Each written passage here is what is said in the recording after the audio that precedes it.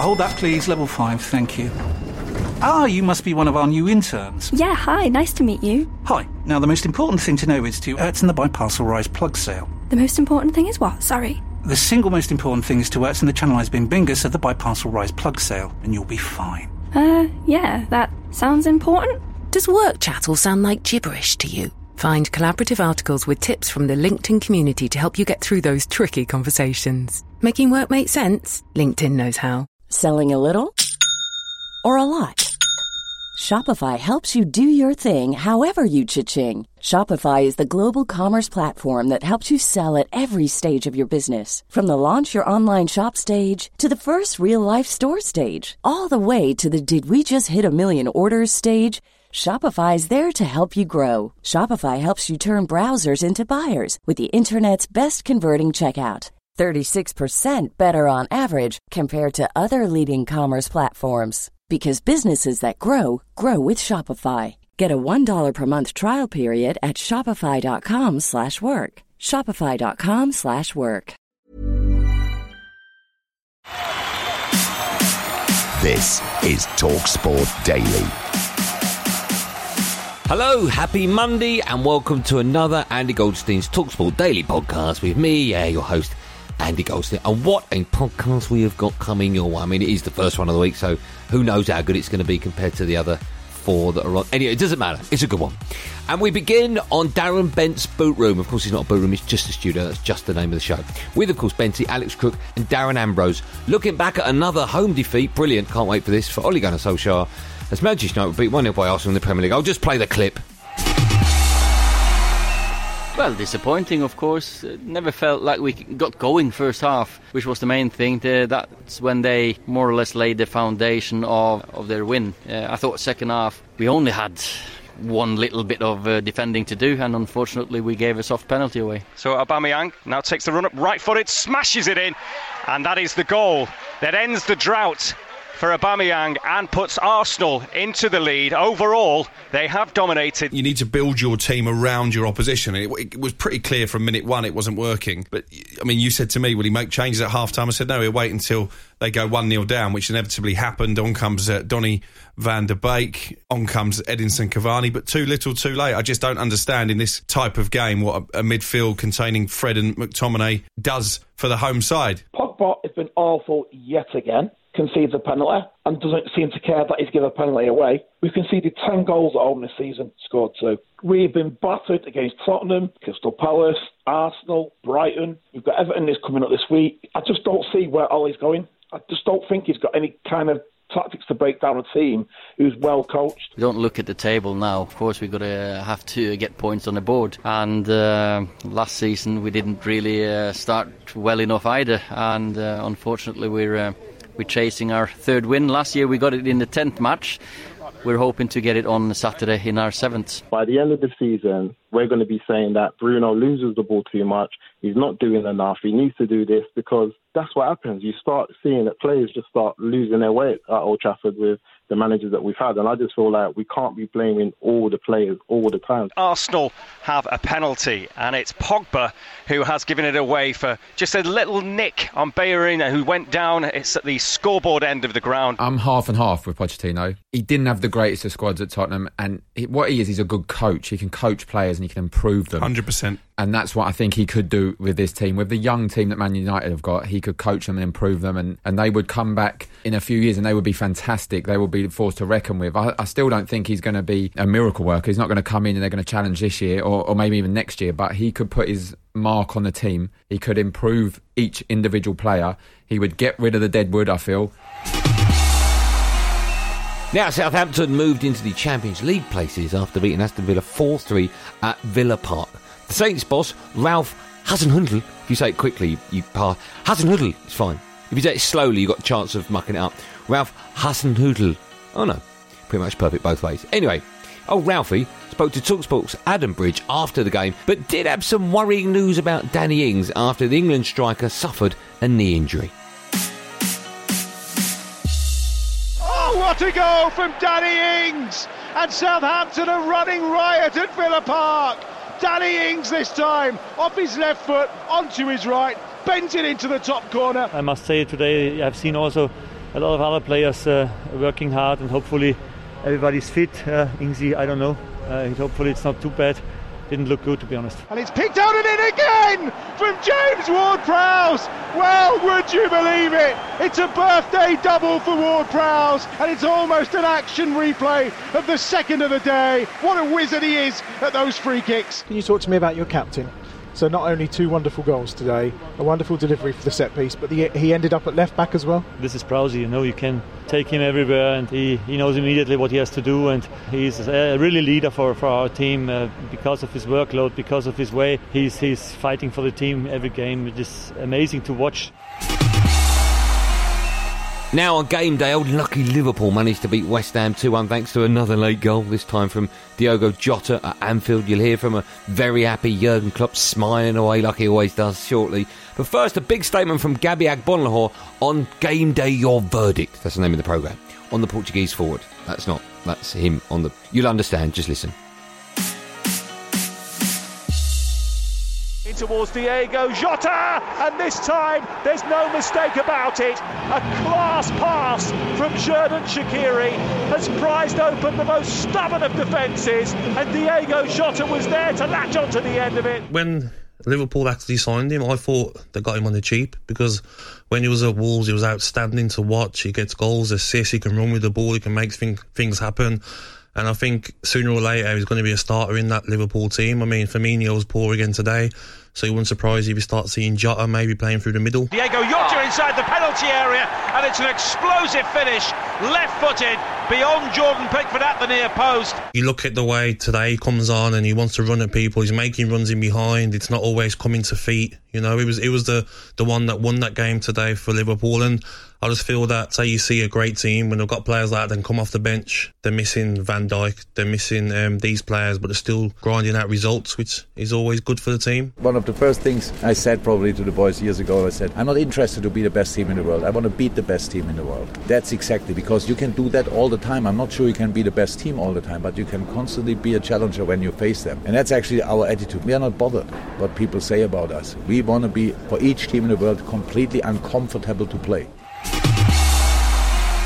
Now on Friday it was announced that the England World Cup winner Nobby Stiles had sadly passed away aged 78. Stiles, who had prostate cancer and advanced dementia, played a crucial role in the Three Lions World Cup success in 1966. Sir Alex Ferguson, Paddy Crerand, John Motson and his former England World Cup winning teammate George Cohen all paid tribute to the former Manchester United player. You couldn't mistake Nobby Stiles.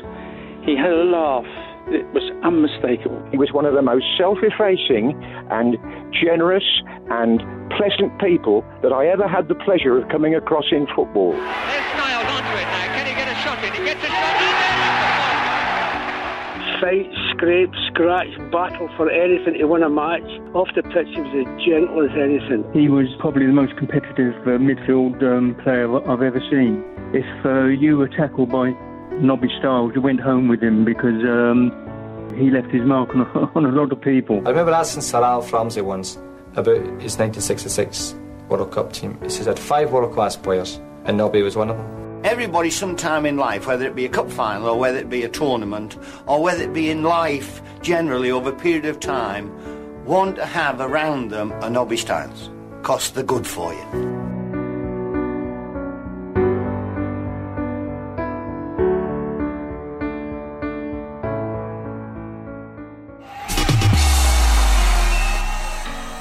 Now, the former Man City and Liverpool goalkeeper David James stepped in for Andy Cole this week on the Sunday session. He gave his thoughts on Jordan Pickford being dropped by Carlo Ancelotti after Everton lost 2-1 to Newcastle, so it sort of didn't make any difference. I've been in Jordan's position, dare I say, where things haven't been going too well. It was a long time ago. I wasn't rested, and you get through it. But Everton with Jordan, I think he's been under a lot of pressure from rightly? the side. Some of it, yeah. I mean, in the position of goalkeepers, obviously there's going to be mistakes made, and in the current climate, everybody's looking at it. So I think the game against Newcastle, although we're watching it on the screens now, is not as one-sided as I thought it would be. But if you're going to rest someone, the Newcastle game was probably the right game to rest them. And I've got to say also, bearing in mind that Jordan Pickford got left out of this game, I thought Robin Olsen was a bit slow to actually come off his line to see if he could do anything about that one. But the goal made by Ryan Fraser, finished by Callum Wilson. 3 points are going to be staying on Tyneside. Newcastle 2, Everton 0. Olsen is going to play again, other game, but not against United. It's not a problem. If you know my career, I like to rotate the player like the goalkeepers, like the others. So the fact that we have 2 goalkeepers is a good sign for us. Having watched Jordan for a few years now, is that he's very emotional. Yeah, that's great when you're on top of game. Yeah. But when things are going against you, that emotion can destroy you. You need to calm yourself down a bit. Yeah, Ancelotti's a very wise manager, very good manager, and I think this is more of a rest than it is a drop. Now, Spurs play Brighton in the Premier League on Sunday evening at the new Tottenham Hotspur Stadium. We can hear now from both managers speaking after the game. He's blown the whistle and Spurs have won. Gareth Bale once again is a Tottenham match winner as Spurs go second in the Premier League. It's finished Tottenham 2, Brighton and Hove Albion 1. I don't think Tottenham did that much in the game against us, but maybe we didn't either, and maybe a draw was about right, but in the end those little things go against you, and that's what we have to try to work hard to turn around. And the prodigal son who returned in the summer is now back up and running. To be fair, he couldn't miss. It was a lovely cross in from Reguilon on the left-hand side. Bale unmarked, 8 yards out with a header. I know it's been amazing. The team have received me very well. I feel very comfortable, settled straight away. I know a lot of the staff and the players anyway, so it's been a very easy transition in terms of in the club. I'm very happy to be here, very happy to be back playing football, and it's such a great club, and I love playing here. Marino is standing down in front of me, and he's looking absolutely across the pitch at the referee, who is now reviewing whether or not it's a foul on Højbjerg. I don't think the Brighton player gets any of the ball. He has given the goal. Incredible. Tariq Lamptey has equalised. One thing is the VAR, another thing is the referee that has the chance to use the VAR. Because in football, everybody makes mistakes. The players, they make mistakes. The coaches, they make mistakes. And the referees, they make mistakes. But from all of us, there is only one that has the chance to repair the mistake, which is the referee. Back now to game day, where Man City beat Sheffield United by a 1-0 at Bramall Lane. The match winner was Kyle Walker, scoring against his old club. And after the game, he spoke with TalkSport's Jason Bourne. No, not the one from the Bourne Identity. That would just be stupid, wouldn't it? It's Kyle Walker who strikes it, and Kyle Walker scores! Scores against his boyhood club, scores in his hometown. Kyle Walker's first goal since November last season, one that will give him particular pleasure and pride. Kyle, was it a bittersweet day to score against obviously your hometown club, but a cracking strike nonetheless? Yeah, it's always tough. I've done it twice now and come here and scored, so it's always going to be a tough feeling, but I'm just happy to get 3 points on the board for Manchester City. Yeah, how was the performance today from your point of view in terms of the whole team? Obviously a 1-0 win today. Should you have maybe a bit more urgency to try and get a second in that second half, or did you feel in control? No, I felt quite in control coming back from Marseille, travelling, not training much, and then it's an early kick-off at 12:30. There's not much preparation going into the games, it's just a lot of meetings and it's mental rather than physical. So I felt that we understood the gaffer's plans, understood the gaffer's instructions, and delivered them on the field because I felt that we was in control of the game. And what about goals like that? I know it's against Sheffield United, but almost great to score goals of that nature against sides like this. So yeah, it's always good. It's always good to get on the score sheet. I don't score many. I probably should get a few more. I seem to like it here, so I'm not complaining.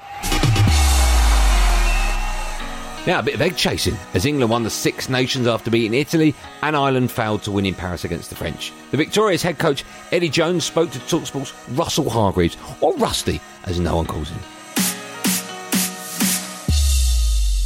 I'm really proud of their efforts. I really like the way the team conducted themselves during this tournament particularly. I prepared the team poorly for the French game, which was widely documented, and then their approach to the rest of the tournament has been outstanding. Got on with the job, not look for any sort of excuse, regardless of what's happened, and played good, tough, hard rugby, which you have to do to win a Six Nations.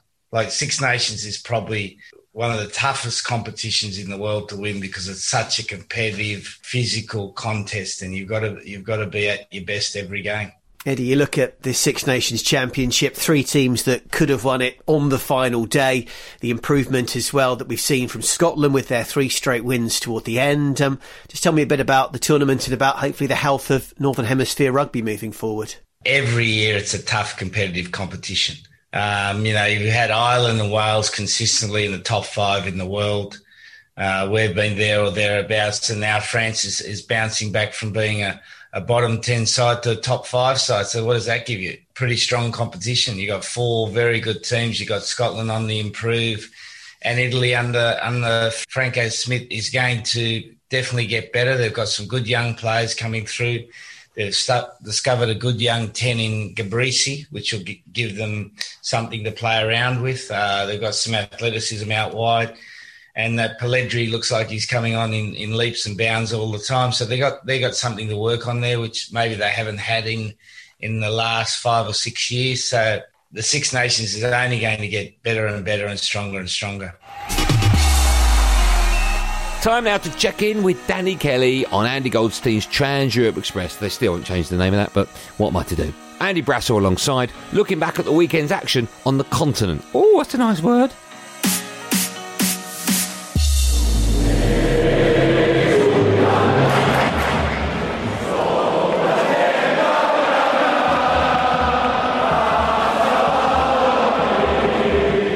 Tusquets has pointed out this week that Barcelona are still in a hellish financial mess. For anyone who had not really taken note of that, really, I think his aim there is to get the players to accept the pay cut that the club has been trying to get them to accept for quite a long time, to make up some of the slack that has built up. Well, is this the moment? Because here goes Messi. He gets his shot away, and there is the moment.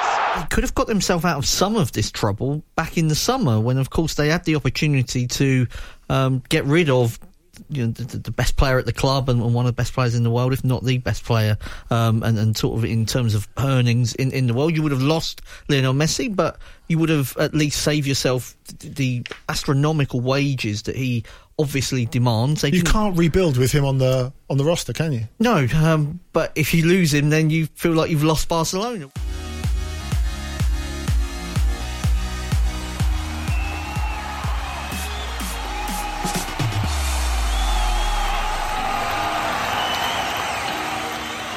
Before I go, let me tell you about some live football you can hear tonight or this evening or this afternoon, 5:30. I don't know where that comes in. Is it the evening? Good evening, 5:30. Don't know. Anyway, 5:30 you can hear live and exclusive commentary on TalkSport 2 of Fulham against West Brom, presented by Dan Windle. Commentary from Ian Danta and Ali McQuest. That's it for another podcasty thing. Told you it was a good one. I'll be back, of course, from 10 p.m. tonight on Andy Goldstein's Sports Bar. We'll be taking calls on Leeds against Leicester, that game in the Premier League. There will, of course, be another one of these Andy Goldstein's TalkSport Daily podcasts out first thing in the morning, so do what you got to do to get it. In the meantime, thanks for listening. Have a great day. Be safe, everyone. Be safe. That was a podcast from TalkSport.